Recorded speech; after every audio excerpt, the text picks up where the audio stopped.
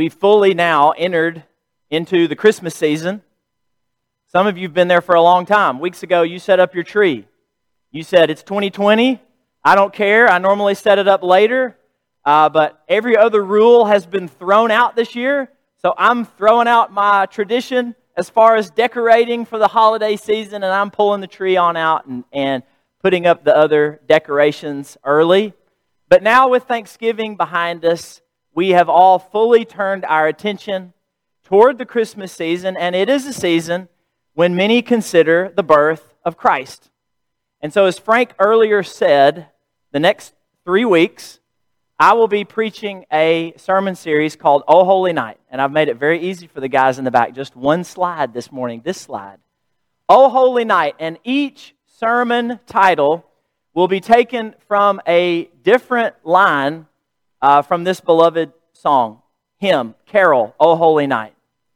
We're going to be talking over the next 3 weeks about the earth-shattering significance of Christ's arrival, and not one iota of its importance has been lost over the 2,000 years since it happened. And so we're going to be reminding ourselves of why it's so important that Christ came, what the birth of Christ means. But you know, it is an event, the birth of Christ, that we have romanticized. And what I mean by that is we deal with it or we describe it in an idealistic, unrealistic fashion. We have those serene nativity scenes, those sweet Christmas plays, those melodic carols that just make you feel all warm and fuzzy inside. Well, take Away in a Manger, for instance, the song. And it's a nice song. And Frank, I'm glad that you led it. But let's think about some lines in that song. Here's one. The stars in the bright sky looked down where he lay. Well, even in this picture, we see some stars and the moon in the distance. And we do know that a few days after the birth of Christ, some wise men came from the east after seeing a star in the sky. We read about that in Matthew chapter 2. But on this night, when Jesus was born in Bethlehem, we don't know what the weather was like. The wind could have been howling, the rain pouring, the lightning flashing, the thunder rumbling.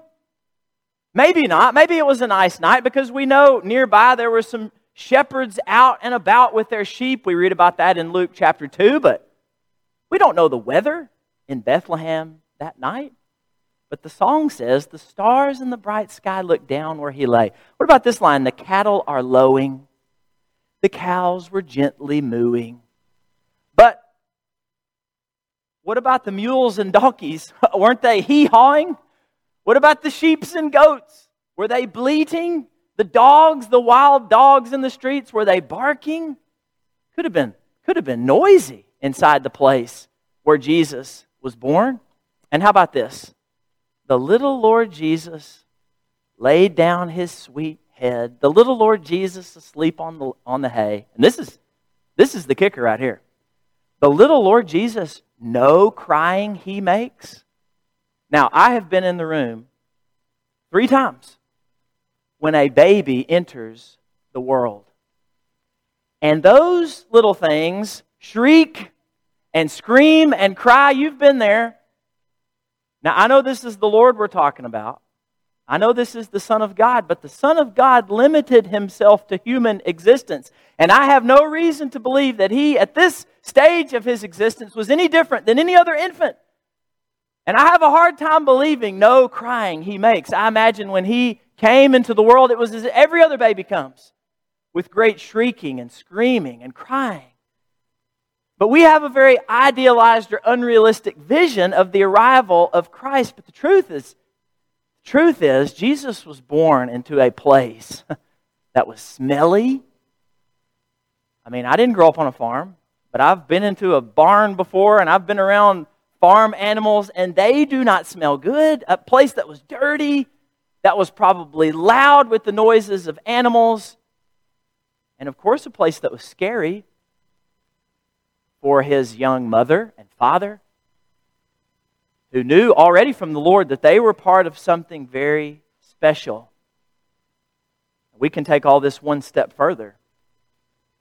and say beyond a shadow of a doubt that Jesus was born into a world that was violent, viciously violent, arrogant, greedy, prideful. It was a world broken by sin, devastated by sin's effects. And it had been that way for a very long time. Long lay the world in sin and error, pining. Sin. What do you think of that word? I probably know what most of you think. You know what that word means. You're church-going folk. You've heard sermons and lessons about sin. You could define it if asked. You know that it has dangerous consequences if surrendered to. You take it seriously. But what about people out in the world? What about the average non-believer in America today? What do they think of that word, sin? In a 2015 book called The Road to Character, David Brooks talks about how our society as a whole has lost a common moral vocabulary. He says we hardly use words anymore like soul, like redemption, grace, Bible words, church words that we use all the time when we get together, words like sin. Here's what he said about that last word. He writes, today the word sin has lost its power and awesome intensity. He says it's used most frequently in the context of fattening desserts, as in sinfully sweet chocolate pie or chocolate cake. Maybe some of you had something like that a few days ago at your Thanksgiving feast. That's how the word's used in society today. He says most people in mainstream conversation don't talk much about individual sin. So this word has fallen out of popular use in our culture, but as Christians, we know we desperately need this word. We need this word to understand this world. This word that simply means a failure to live up to God's ideal. The Greek word that we translate sin just means to miss the mark, to fail to live up to this standard that God has set for our lives. We must have this word to grasp, to understand how the world really is and how the world's really been, almost from the start. Paul tells us in Ephesians chapter 5, we live in an evil age. We've lived in an evil age since the fall, since the rebellion in the garden by Adam and Eve. In fact, you can think about the arrival of Jesus again. You can draw a straight line from the fear that Mary felt when the angel appeared to her and was going to announce that she would become pregnant with the Christ child. She trembled. She was troubled. You can draw a straight line back from her fear, from Joseph's fear, when Mary was found to be pregnant by the Holy Spirit, and he decided, they had not yet come together, had not yet been married, he decided to put her away quietly. He was afraid. The angel came to him and told him what was up and said, do not fear. You could draw a straight line from the fear of Mary and Joseph all the way back to Adam and Eve's fear that they felt after partaking of that forbidden fruit. The fruit of the one tree, God said, don't mess with that tree. After they took those bites, they hid from God. They were ashamed. They were afraid. You can draw a straight line from the fear of Mary and Joseph to the fear that was produced by the sinful decision of Adam and Eve in the garden. You can draw a straight line from your fear back to their fear. You can draw a straight line from Herod's infanticide, from his bloodlust, because he was afraid that the king of Judah, the true king, had been born in Bethlehem because of the prophecies of old. So he decided to murder all the baby boys 2 years and under in Bethlehem and in the surrounding region. Can you imagine the terror, the horror in that region soon after Jesus had been born? You can draw a straight line from the murderous Herod back to the murderous Cain, the son of Adam and Eve, who rose up in the field and struck down his brother Abel in cold blood because he was overcome with anger. You can draw a straight line from the murderous figures of our age all the way back to Cain through Herod. Long lay the world in sin and error pining. Somebody might come along and say, well, good thing the world's a better place now. But is it? Humanity entered the 20th century, the last century, the 1900s, with great optimism. Many philosophers and theologians and government leaders thought, well, maybe this is the century when we finally leave our uncivilized, violent, sinful past in the rearview mirror. We finally leave it behind us. And at the close of the 20th century, what did we have to show for it? Not one, but 2 world wars, scores dead, the Holocaust, millions of Jews exterminated, the disenfranchisement of minorities in this country, the sexual revolution, which de-emphasized the importance of the nuclear family, the legalization of abortion countrywide in 1973, resulting in the deaths of millions of unborn babies, all culminating in the dawn of this century, the 21st century, in a deadly terror attack in New York City and Washington by Islamic extremists.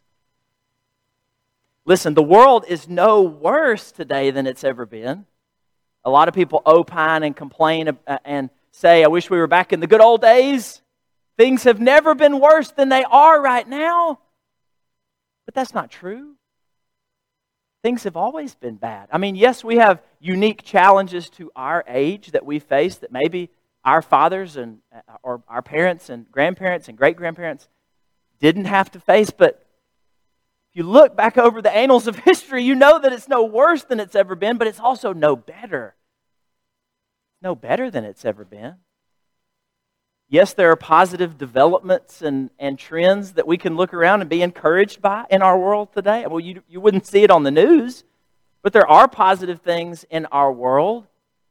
But it's no better than it's ever been because of sin.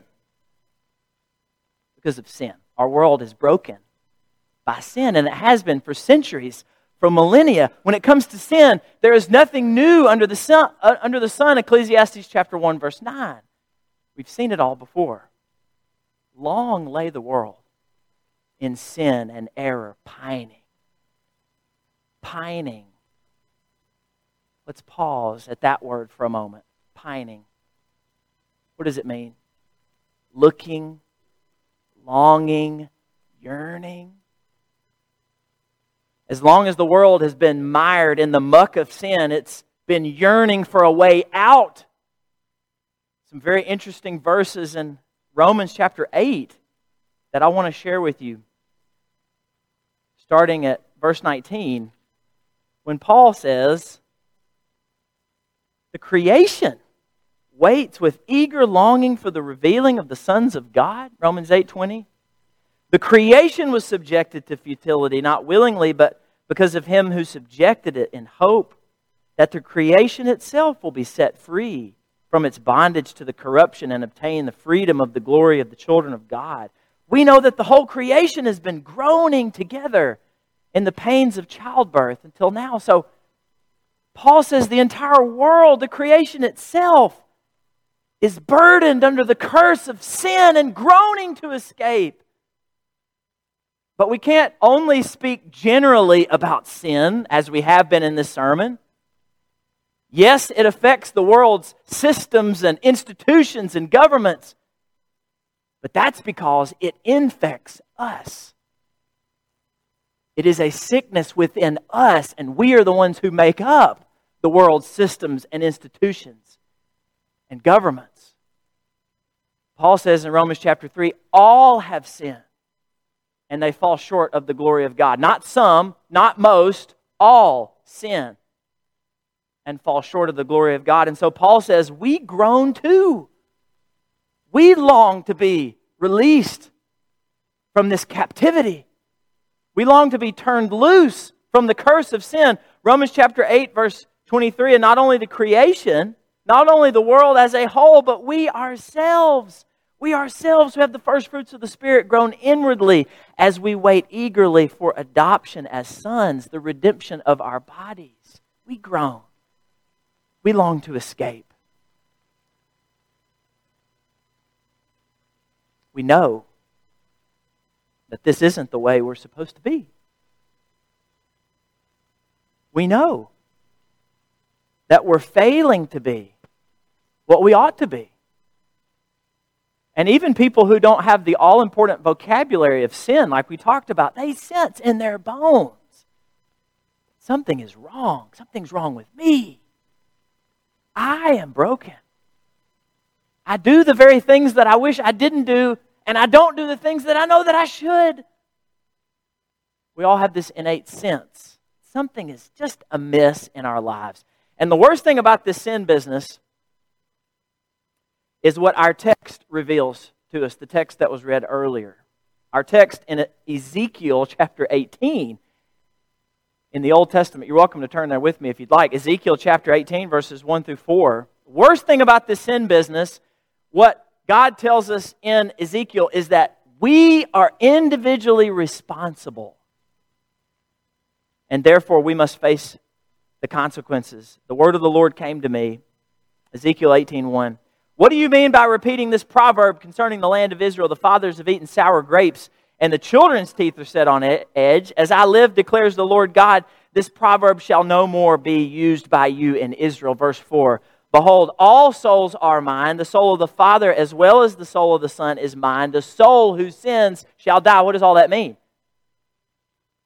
God says you need to dispense with the fiction that the Son has to answer for the sins of the Father.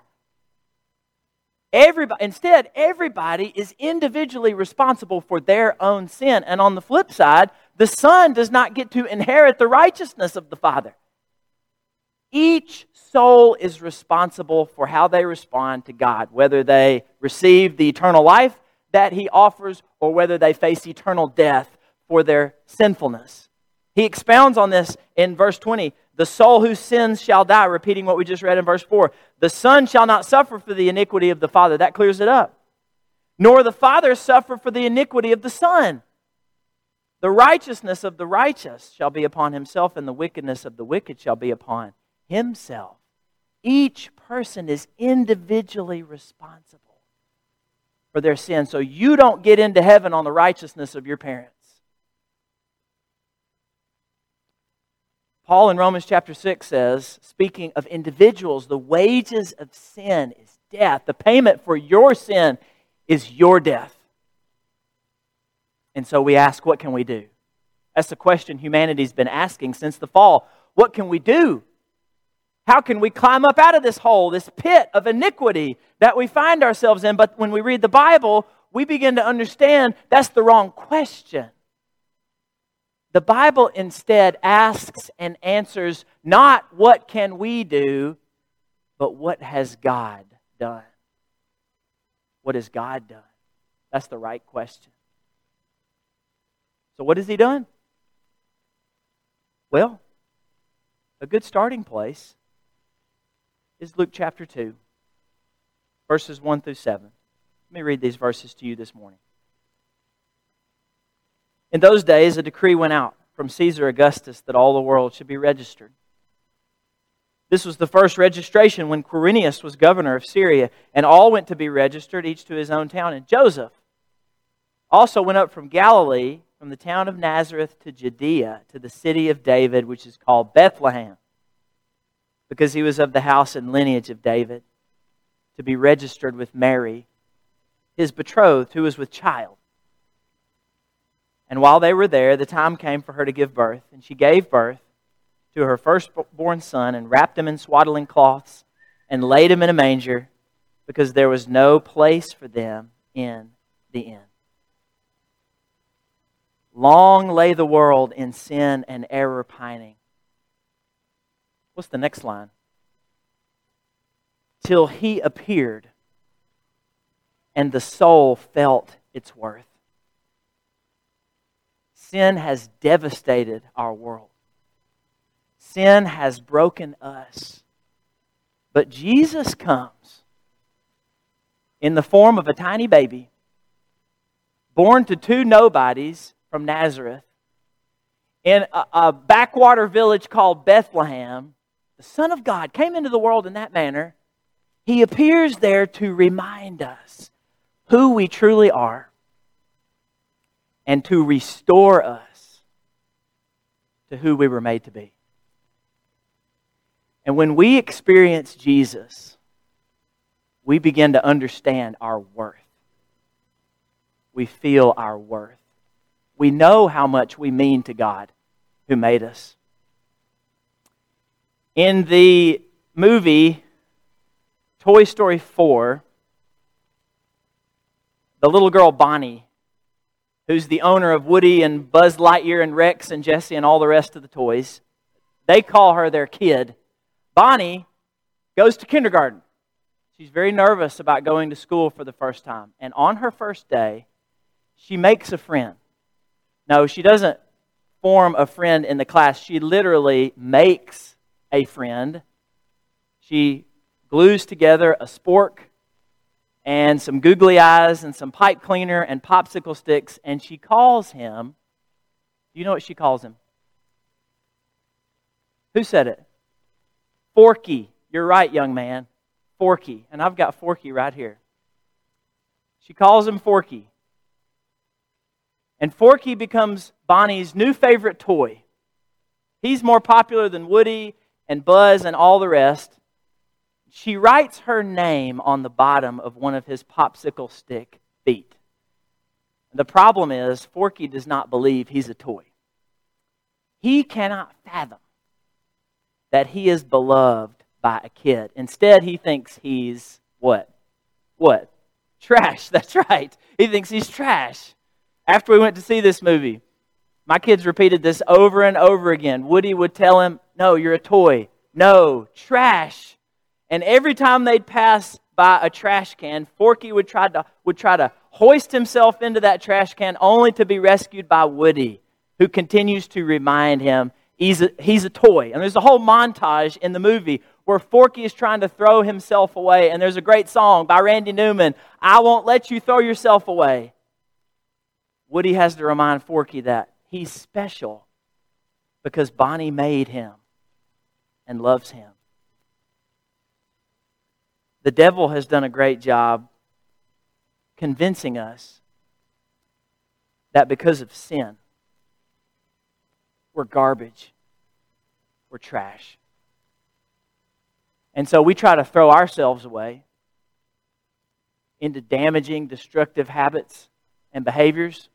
We try to throw our lives away, doing things that don't lead to human flourishing, that don't lead to blessing other people, don't lead to living a life for the glory of God. Jesus came long ago on that holy night to a world devastated by sin. Long had lain the world in sin and error pining. Jesus came to show us, to tell us, no, you are not trash. You're God's treasure. Bonnie wrote her name on Forky's foot, and God has written His name on your heart. And He's put His Spirit within you so that you can know you're His. That He loves you. That you were created in His image. You were created to live with Him forever. You were not created to die. You were not created to be punished for your sin. You were created to live. You were created to enjoy the presence of the one who made you forever. And that's why Jesus came. That's why Jesus came. So that you could be reminded of your worth. Jesus appeared and the soul felt its worth.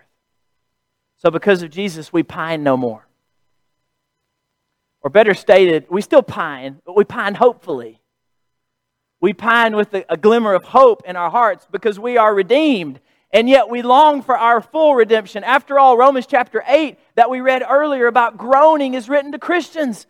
Christians still groan, but we groan hopefully because we know the Spirit has been placed in our hearts as a guarantee. We know that our glorious inheritance is coming beyond a shadow of a doubt. And there's nothing that can be done to us that will change the future that God has in store for us. We are saved in the present time, but we long for full salvation in the life to come when sin and error and death will be banished, will be no more. Jesus came on that holy night so long ago